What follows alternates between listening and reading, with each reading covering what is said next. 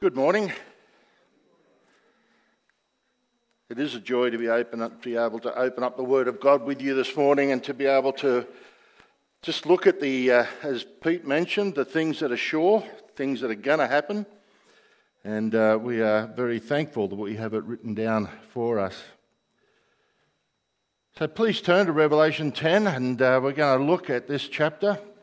So far in the book of Revelation, John has been watching the events of the tribulation from heaven. He has seen the 7 scrolls being opened. We have followed along as we've seen the tragedy. We've seen the 7 seals open. We've seen the 6 trumpets so far that have sounded. John has seen all the turmoil, the pain, the wrath of God being poured out upon the earth, and we've followed along and watched it with him. But however depressing the events of the tribulation may be, today and next time I'm with you, we're going to see that God is not without his witnesses in this world. We've already covered and seen the 144 Jewish witnesses that are marked by God to go and spread the gospel. And now in chapters 10 and half of chapter 11, we have an interlude from the wrath of God being poured out.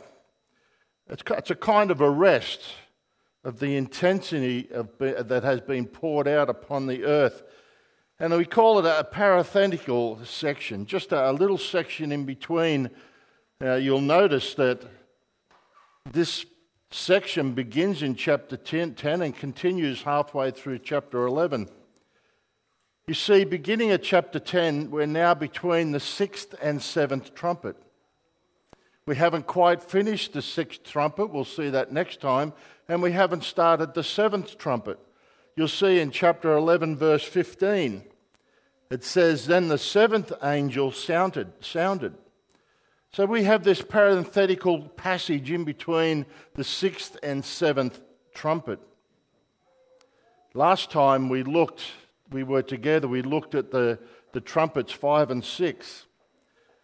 And if you remember last time, we finished with the idea of how in the world can these people be going through such pain and suffering and seeing it all around them and still defy God, still shake their fist at him.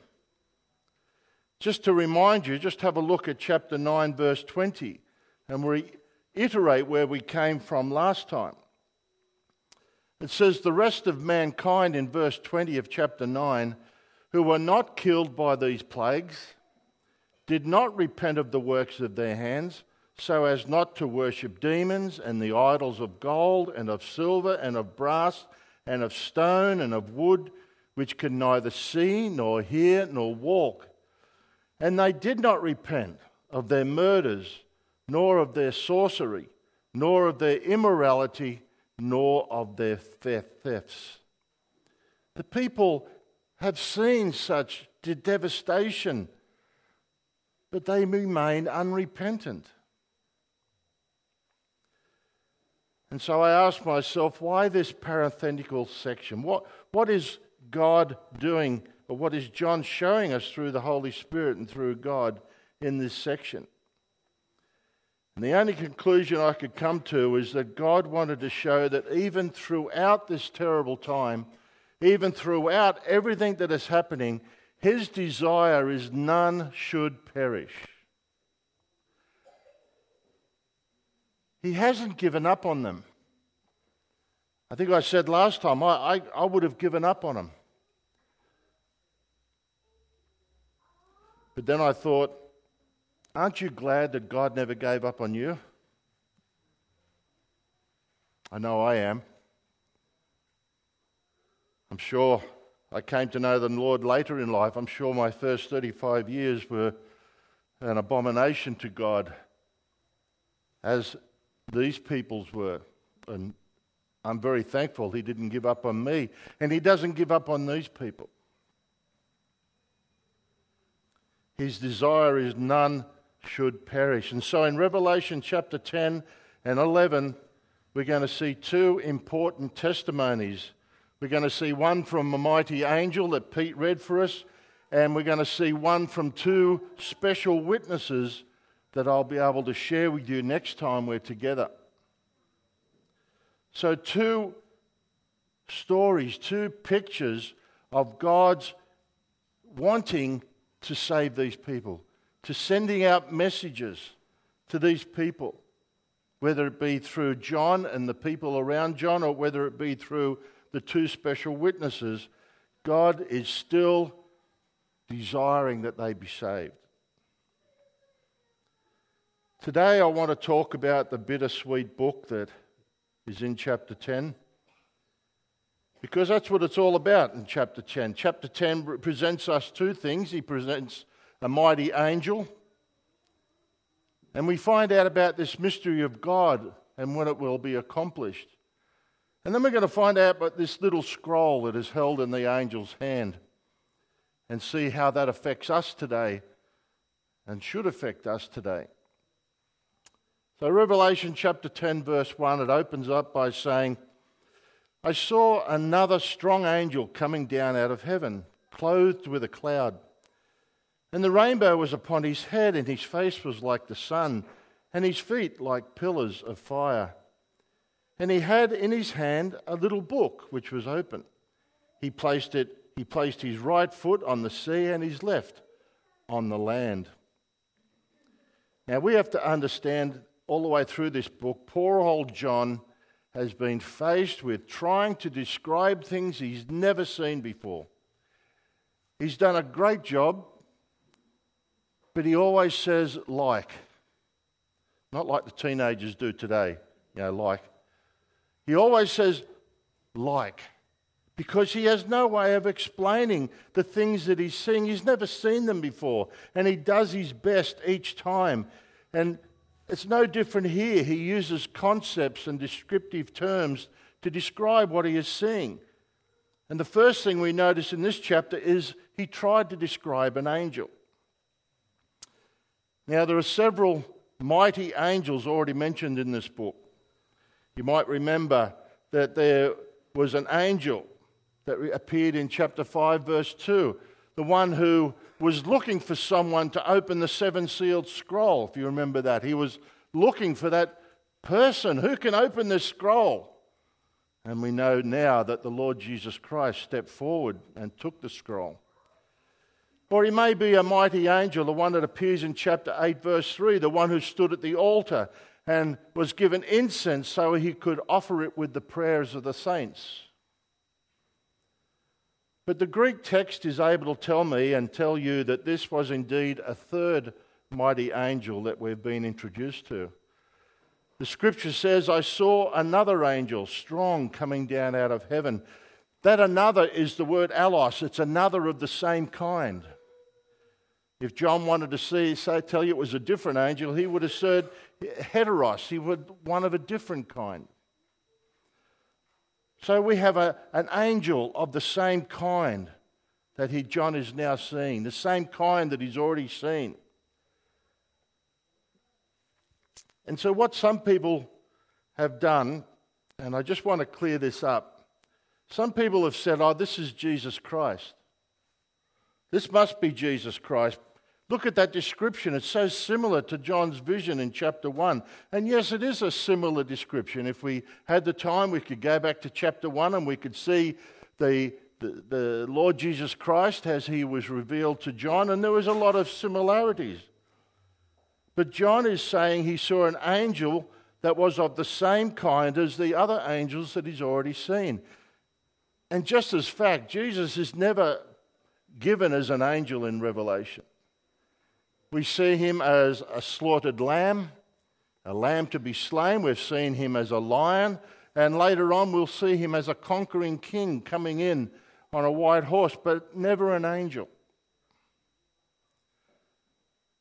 Now you can hold differently to me, that's fine. I just think it's another angel. But like Jesus, this angel does have great power. And that authority and power is shown by the symbolism of placing one foot on the sea and one foot on the land. So you can also see that this was a mighty angel. This was a a massive angel, signifying his authority as he stands on the earth and on the land, or on the sea. And so John tries to describe this mighty angel. He came down from heaven. That's how I know John is now on the earth. He's been transferred from heaven to what's been happening. Now he's on the earth. And he sees this angel coming down from heaven. And in his hand, this angel had a little book, or a little scroll would be a better translation. This passage is based on this scroll. So what's in the scroll? We're not told. I don't know. At least not yet.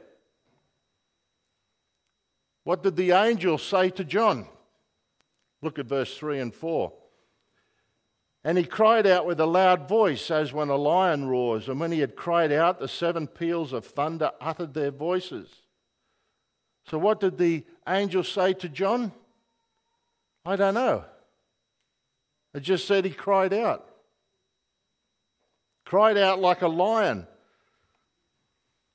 You know, you think you might have heard a lion roar. I see a lion on the MGM movies. And if you've got surround sound, that's pretty awesome. I've been to a circus and I've seen a lion roar. But apparently a lion roaring in Africa or wherever lions are is an awesome sound. One that is terrifying, and it just stops you in your track. And so this angel has cried out with a loud voice as when a lion, and he's introduced these 7 peals of thunder, but I don't know what he said. But what I do know, picking up on John's descriptive language, there's so much volume when this angel speaks that nobody could miss the declaration of what he's about to say or what he did say. Again, I don't know what he says, but it appears that he introduces 7 peals of thunder.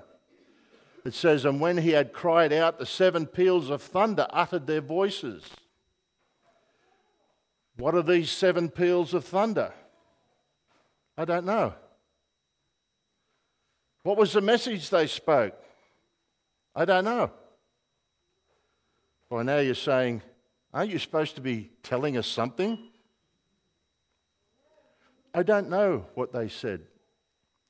And the reason I don't know what they said, because it says in the scriptures, I was about to write and I heard a voice from heaven saying, seal up the things which the 7 peals of thunder have spoken, and do not write them.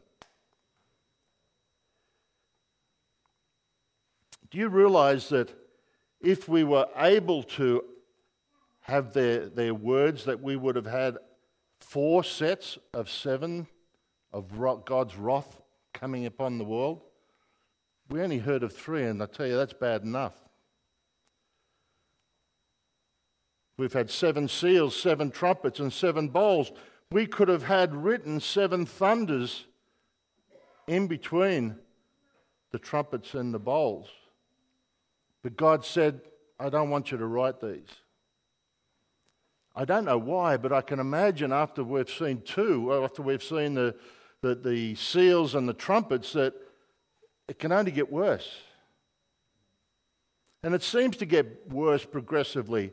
We've had 7 seals, 7 trumpets, that's loud, but then 7 thunders, and the next is 7 bowls of wrath. It's getting worse. And God says, John, don't write it down. Seal it up. Why? I don't know. I don't really want to speculate, but I think another set of 7 judgments upon this earth to be written down, God didn't want it. But I can only imagine how horrible they must have been, even for God to say, don't write these down. If you've read the book of Daniel, you'll know that there was a prophecy that God gave Daniel, where he said to Daniel, Daniel, this prophecy is going to be sealed until the appointed time. He says it won't make any sense to you, Daniel.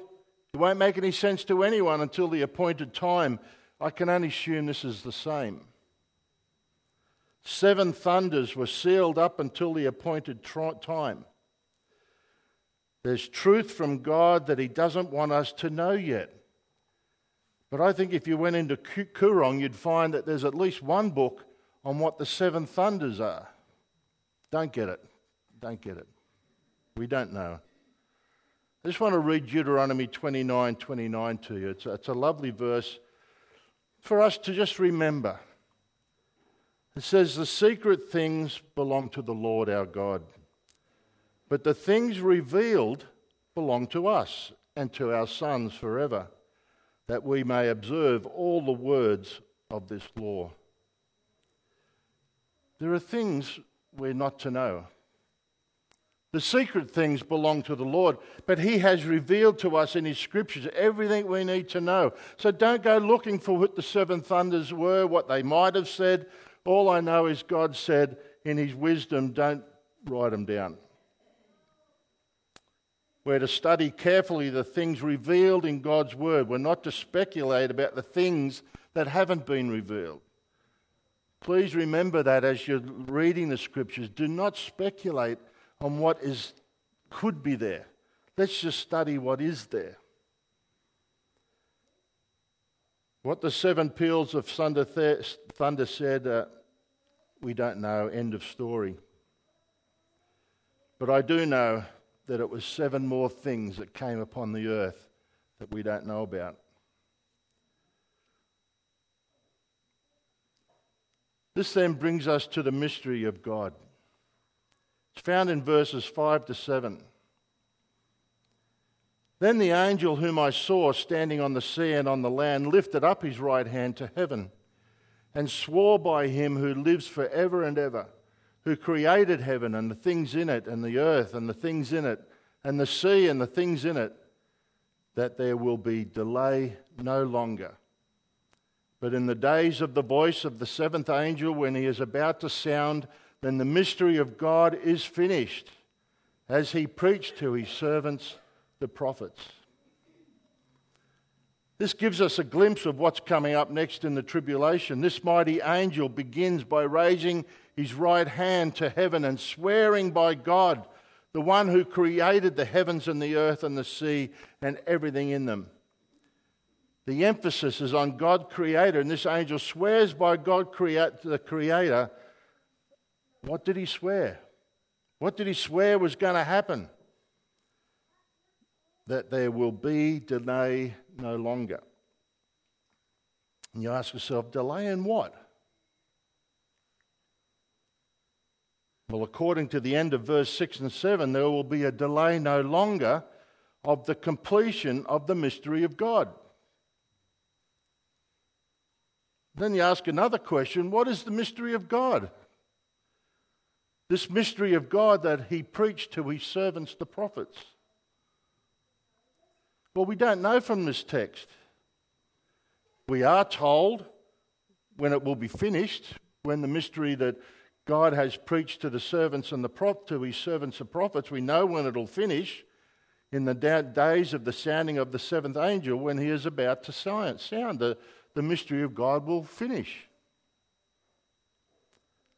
So we need to go to chapter 11, verse 15, to see what the seventh angel sounded.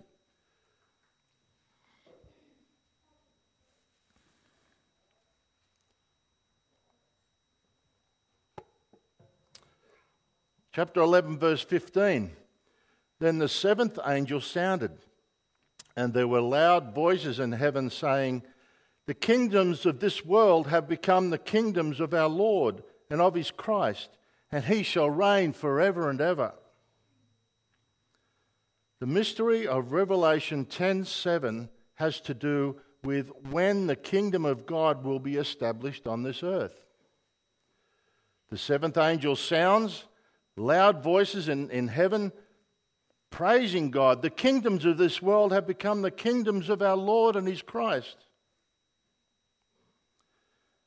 Do you recall in chapter 6 of Revelation, verse 10, the martyred saints They were concerned about this delay that God seemed to have been doing. I'll just read 6:10. It simply says, "And they cried out with a loud voice, saying, 'How long, O Lord, holy and true, will you refrain from judging and avenging our blood on those who dwell on the earth?'" How long? That's a question that I ask today. It's been asked down through the ages. How long, O Lord? How long? It's been a cry of God's suffering people from age to age. How long, O Lord, before you come? Before you set up your kingdom?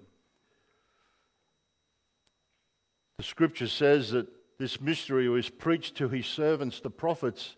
The Old Testament prophets wrote about the coming of God's kingdom continuously. People just didn't understand. Even when Christ was on this earth, just after his crucifixion, his disciples were also confused, even after all the teaching. After the crucifixion, after his resurrection, or before Christ ascended into heaven, the disciples asked him in Acts 1:6, "Lord, are you at this time going to restore the kingdom to Israel?" You know, for 40 days he'd been instructing his disciples in the things pertaining to the kingdom of God, yet they were still asking. You see, he left out one point, namely the time when he'd restore the kingdom to Israel. But now we have an answer. The mystery has been revealed. The kingdom of God on earth will be established after the seventh trumpet judgment. In fact, the seventh trumpet judgment is the setting up of the kingdom. I'll just read chapter 11 again, verse 16.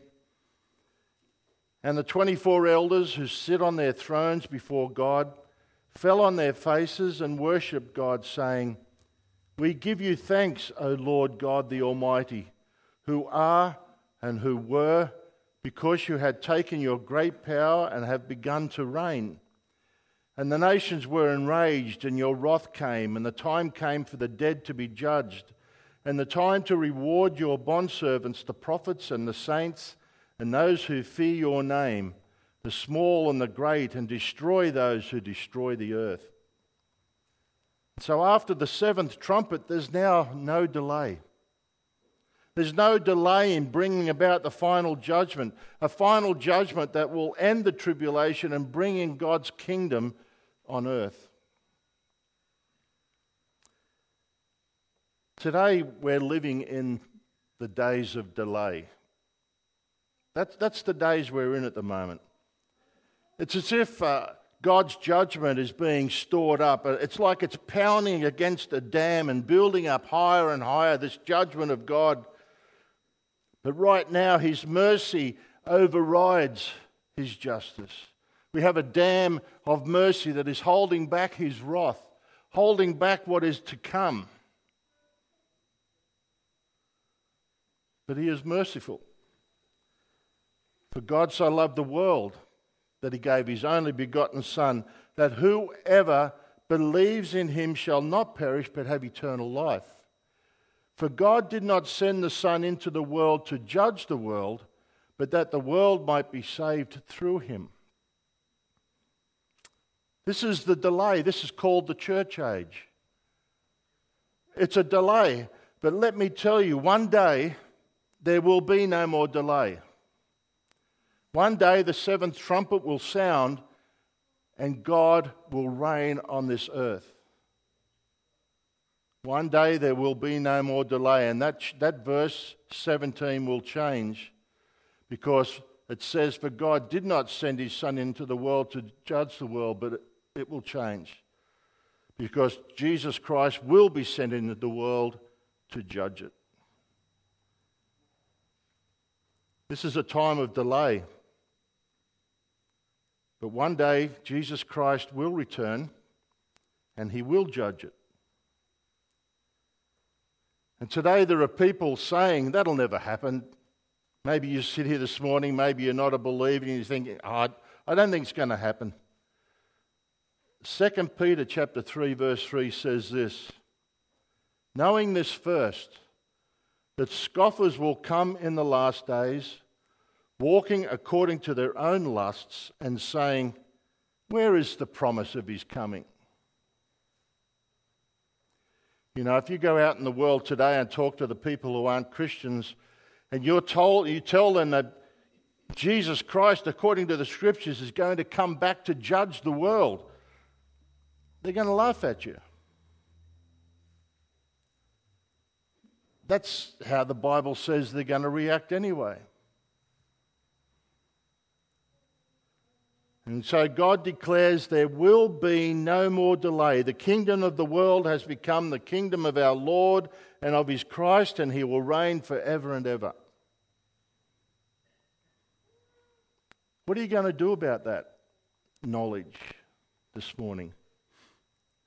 I know as a Christian, I'm encouraged. I won't be there during this tribulation. But I'm encouraged to know that after a certain point of time, the Lord will set up his kingdom. But I'm thinking more of people here this morning who've never accepted Jesus Christ as your Lord and Saviour. If you didn't understand what Jordan was talking about as we take the bread and the wine, that Jesus Christ died that we might live. I'm worried about you. I really am. I'm concerned. Because whether you believe it or not, if the Lord comes today, you will be in the tribulation. Whether you make it to the seventh trumpet, I don't know. Because there's a lot of death we've already seen. A third of the world's population has already gone. But I worry about you. And then I think 8 to 11 is what we as Christians should be doing today. I think the first part that we've already saw is the idea that the mystery is going to be finished, finalised. God's kingdom will be set up on earth. But what are we going to do about it? What was John to do about it? Can he do anything about it? Well, I think that's where this little book comes in. What are we Christians to do? Verse 8. Then the voice which I heard from heaven, I heard again speaking with me and saying, go take the book which is open in the hand of the angel who stands on the sea and on the land. So I went to the angel, telling him to give me the little book, and he said to me, take it and eat it. It will make your stomach bitter, but in your mouth it will be sweet as honey. I took the little book out of the angel's hand and ate it, and in my mouth it was sweet as honey. And when I had eaten it, my stomach was made bitter. And they said to me, you must prophesy again concerning many peoples and nations and tongues and kings. What is this all about? Is this just for John? Yeah, I'm not convinced it is. Verse 11 says, and they said to me, you must prophesy again. John didn't have much chance to prophesy. He was held captive on the Isle of Patmos. He wasn't going to be able to prophesy very much at all. We have a symbolism of eating the scroll in a way of indicating, and it is a way of indicating that the truth written on that scroll becomes understood and personal. Now, I'm not saying that you have to go away and make this your lunch. You know, you're not going to barbecue the Bible and eat the pages. This is a symbol. The idea is that it wasn't enough for John or for us just to see the Bible, just to see the scroll, or even to know the contents, or even to know its purpose. That is not enough for us as Christians. It wasn't enough for John himself. He had to receive it into his inner being. You see, that's what happens when you eat food, isn't it? That food becomes you. And if you're like me, it'll become visible on the outside soon. But that's the symbolism. When John eats the scroll, it's a symbol that he's taking into himself the Scriptures and becoming personally involved with the Scriptures. See, it's no good for us as Christians just to own a Bible or to even know its contents or even to know its purpose. There are many theologians out there who know these Scriptures better than I do. There are many, Satan himself knows this Scripture better than I do. But we are to not just read the Scripture and understand it, we are to take it in. We are to, every precept of our life is to be lived through this Word of God. It has become a part of us, so that whenever we make a decision, whatever we do, that Scripture that is in us will give us the answer. It'll be seen through how we live, how we walk in this world. But there's nothing new in the book of Revelation. I've said that before. So I'll ask the question, where else can you recall this idea of eating a scroll? You might like to turn to Ezekiel with me. I'd like to spend a little bit of time in Ezekiel to see how this idea of eating the scroll is so important for us. Ezekiel chapter 2.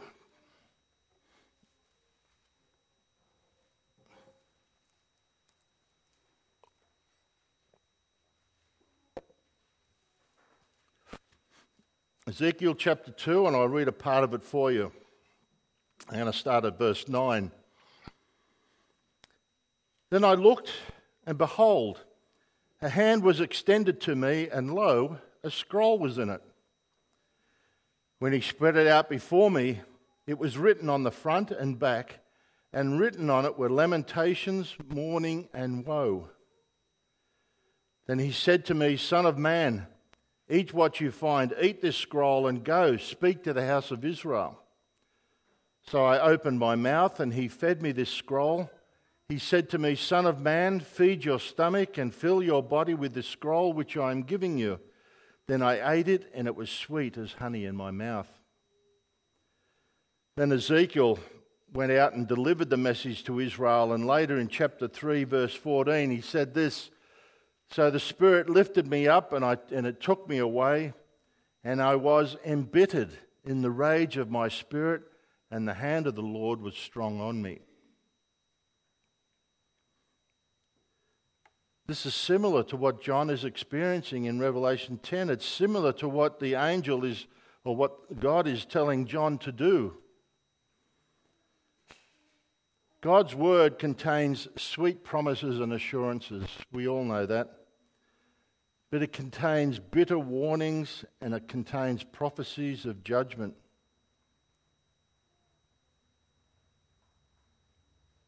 And it's the very same for us. We need to eat the Scriptures.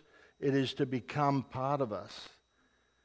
And some of it will be sweet in the mouth. When we read of the redemption and the destiny that we have of believers, when we read the wonderful promises that we have in God and in Christ, how we've been set free from the bondage of sin, it is sweet to the mouth, sweet to the taste. Time of glory and of great happiness, and we feel excited beyond description with what's waiting for God to fulfill in us and for us in this word. It is sweet to taste.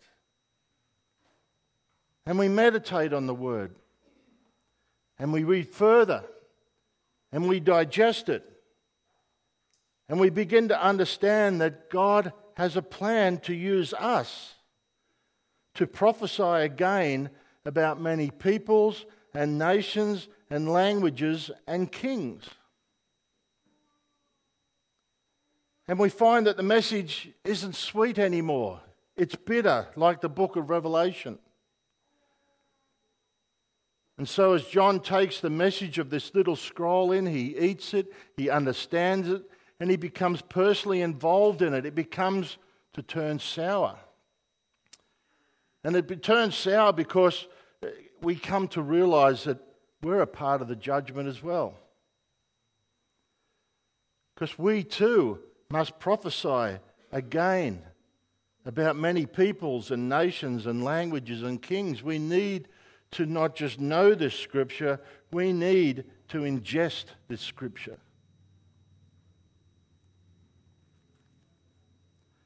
We Christians of the 21st century are the same as John. You see, I don't enjoy teaching the wrath of God poured out during the tribulation. It's not something that's enjoyable. I don't enjoy preaching on 1/4 of the world's population being killed at the sixth trumpet. I don't enjoy telling non-Christians even here this morning that the tribulation waits for you. It's not an enjoyable thing to say that. But I do it because it is the Word of God.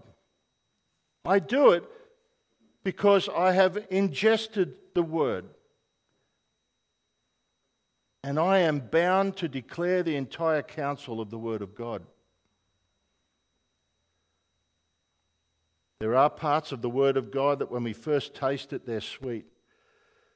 But as we digest it, it becomes bitter. Even in our personal life, as we digest this, it's sweet, and then we find out that we're not following the Word as we should do, and it becomes bitter in our stomach because we know we're doing wrong.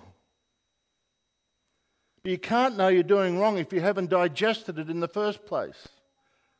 As I said, it's not just about knowing. There are many people who are going to a Christless eternity that know these scriptures, but they haven't digested them. They don't live them because they've digested it and it's a part of their body, a part of who they are. That's what these scriptures need to be to us, a part of us.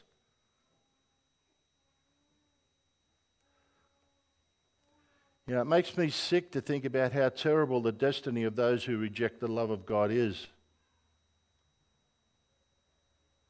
But the principle illustrated here in this little scroll is very instructive. It means that it's only as we personally enter into the teachings of God that we will then be prepared to speak with impact to others. It's only as we personally enter into the teachings of God that we'll be prepared to speak with impact to others. It's only after the Word of God has become part of us that we can speak the truth. And so, having been given the sweetness of the message of redemption, we must now preach the bitterness to many peoples and nations and languages and kings, a bitterness of rejecting God's redemptive plan. It is sweet and bitter. Is this what's happening in your life? Have you taken this scroll, this book, and have you ingested it to the point where it is part of you, that it is showing in you, and every decision you make because the Word of God says that? That's how we live because it's part of us? Or is it just something that you own and you know and you read, but never put it into action?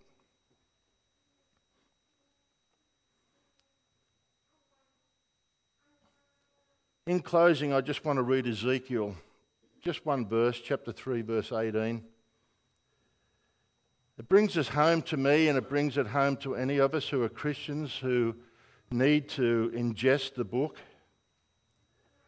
Because verse 18 in chapter 3 of Ezekiel says, "When I say to the wicked, you will surely die, and you do not warn him or speak out to warn the wicked from his wicked way that he may live, that wicked man shall die in his iniquity, but his blood I will require at your hand." Sobering words as we eat the Word of God for ourselves, as we take it on board, and as we share the bitterness of its story. Let's pray. Father, we thank you for your Word. We thank you that we have the picture in our minds right now of a scroll.